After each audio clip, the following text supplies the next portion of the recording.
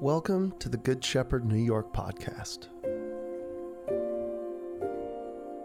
Good Shepherd New York is a community helping New Yorkers embody the love of Christ for the good of our neighbors.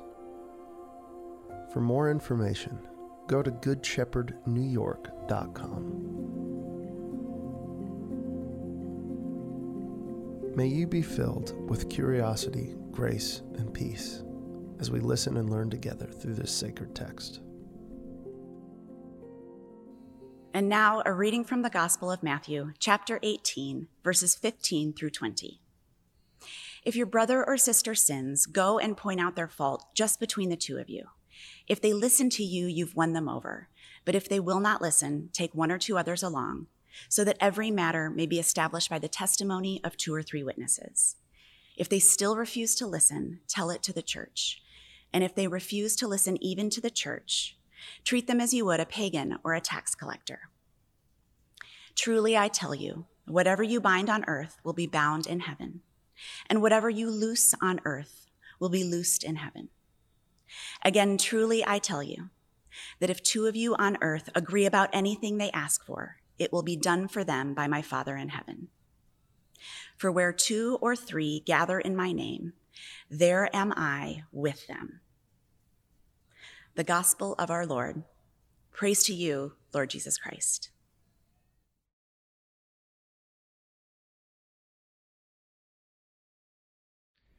And now, having heard our gospel text, we take a moment of openness to pause and open ourselves to God and each other, whether we bring lots of faith or lots of doubt. Just bring your full, authentic self to this moment.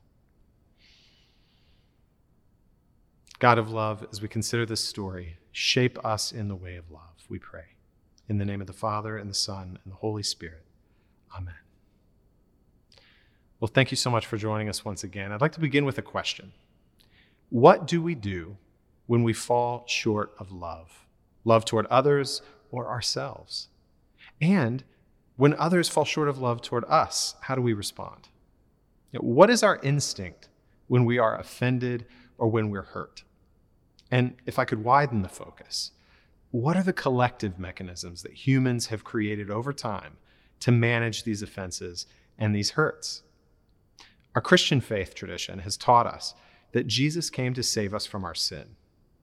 But how? A key feature of how God saves us from ourselves is forgiveness. And Christians, in my experience, have been told many things about how God forgives us of our sins as individuals, and also how we can receive that forgiveness in various ways. They're well-versed in that vertical dimension of spirituality. But there are clear problems in actual practice. Christians, in my experience, have been taught far less about how to manage sin and forgiveness in the most practical of all realms, the realm of relationships. Often, people cling to some vertical idea of forgiveness, but they can't seem to connect the dots to their real relationships in a way that produces rich and fulfilling and intimate relationships. Also, people sometimes have lofty ideas of how they should respond in conflict, but they dismiss it outright as impossible, as overly pious, as unrealistic, and perhaps as unreasonable. I was asked last week, when it came to grievance, who was on my Mount Rushmore? And my top, these are my top 4 sort of lifetime offenders. And I was surprised to experience how quickly names emerged. And that's because there's a very strong instinct, it seems, with human beings. When we are hurt, we want to defend, we want to blame, and we want to lash back in kind. In the words of artist Toby Nwigwe, try Jesus, don't try me, because I fight. Right? Try Jesus, not me, because I throw hands. I'm struck by the tension in this cultural moment between wanting justice, wanting protection for the weak, wanting accountability for the powerful on the one hand, and then on the other hand, wanting redemption, wanting forgiveness or reconciliation or grace for another chance. It seems that the pendulum swings among groups and cultures between these 2 poles of emphasis. And what Jesus offers us here is a paradigm for dealing with offense and with grievance. But it may not be what you expect, especially on the surface reading, and especially if you've grown up in the church hearing this taught and practiced. Jesus begins with giving us a process for grieving, a process for grievance. And it begins with an uncomfortable conversation. Now, here, I want to normalize a particular vibe. I was talking with Shauna Nyquist about this dynamic, and she said, and I paraphrase here, we think when it comes to relationships that when there's conflict, it's the end. But the truth is that when there's conflict, it's not the end, it's just normal. You see, the whole process can be uncomfortable, but we just need to normalize it. Everyone that we love and get to know dearly will eventually hurt us, and they will do or leave undone something. M. Scott Peck calls this cycles of community, and he normalizes the chaos that emerges when we start to get out of this pseudo-community mode. Most of us are addicted to pseudo-community, putting our best foot forward, and we leave a string of unresolved relationships behind us when things start to get difficult, because we steamroll or we ghost. I've been teaching on this emphasis for years, and despite addressing this subject often, it still hasn't stuck very well in many interactions within my own experience as a pastor and being a part of a community. But Jesus here gives us a starting point. He says we should name the grievance. How many times have we been hurt and immediately we go to someone else, right? We cycle it through a few others and often actually never address our offender. We often have a bias toward HR culture and anonymous feedback loops that don't really require us to look our offender in the eye and name the offense. But Jesus is inviting the offended party to approach with honesty and with humility and to name their reality. This entire process doesn't begin with revenge or judgment or punishment. It's not coming with a sort of tick list of grievances and hoping to shame them and to pay them back. It begins with a vulnerable truth. And this is often extraordinarily disarming. There's a practice that my wife and I have defaulted to, and I share it with a lot of our married couples. When you blank, fill in the blank, I assume blank, and it makes me feel blank. Right? This is a healthy way to come with openness and humility, to name something, to be humble, to say, I'm assuming certain things in this, but also to be vulnerable and say, it makes me feel this way. Now, it's not a silver bullet. There are still those who will defend and attack and treat the pearl of your vulnerability like a pig treats mud. But that simple, honest naming of what happened and how it impacted you is enough to win over your offender in most cases. Yet how often do we skip this step? How often do we widen the circle, right? And we do it prematurely. It turns into slander or gossip. It becomes a breeding ground for one-sided arguments to prevail. The human instinct to defend and to blame and to retaliate, that starts to sink in. And Jesus' teaching is the only way that reconciliation and grace can take root. Galatians 6 says that we should have a sense of mutual responsibility in our conflict. That whenever someone is caught in sin, we who are spiritual should restore someone in gentleness, looking to ourselves. Jesus constantly teaches us to look to ourselves in the midst of conflict and offense.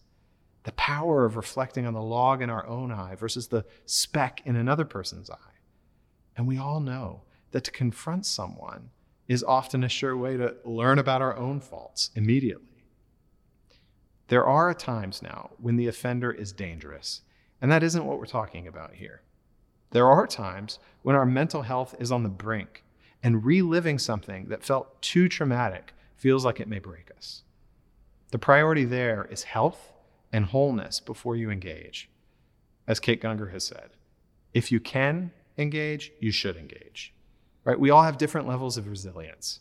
Sure, some of us may use this sort of out in a cowardice way, but others really can't muster the courage sometimes to engage. And that's a difficult reality.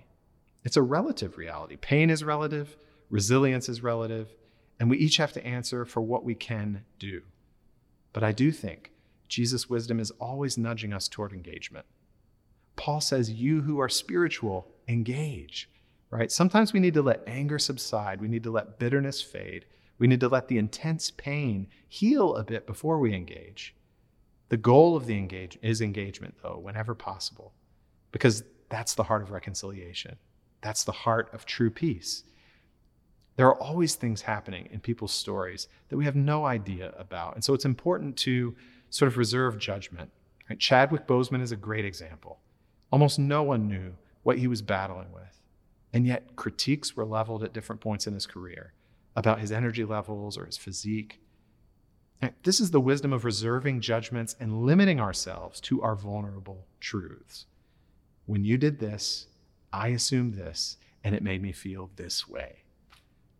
But isn't this an exclusionary text? I know some ask. Right? I have horror stories about how this text has gone wrong. Reputations ruined. People treat it like this because they often take that human instinct to shame, to blame, to defend, to punish, and they conflate it with Jesus' teaching here. They effectively rip it out of the context of Jesus' life and emphasis. Jesus says, if they don't listen to you when you present your vulnerable truth, if they aren't receptive, if they remain closed, treat them as tax collectors and Gentiles. Well, there you have it, right? Kick them out. That's that. But how did Jesus treat tax collectors and sinners, right? Is this, in the gospel, they are the illustration that Jesus uses for teaching us how to love our enemies and pray for them. And this isn't just a condescending practice, like, oh, I'm just praying for them. No, this is a real expression of grief and hope, and only you know the difference in your own heart.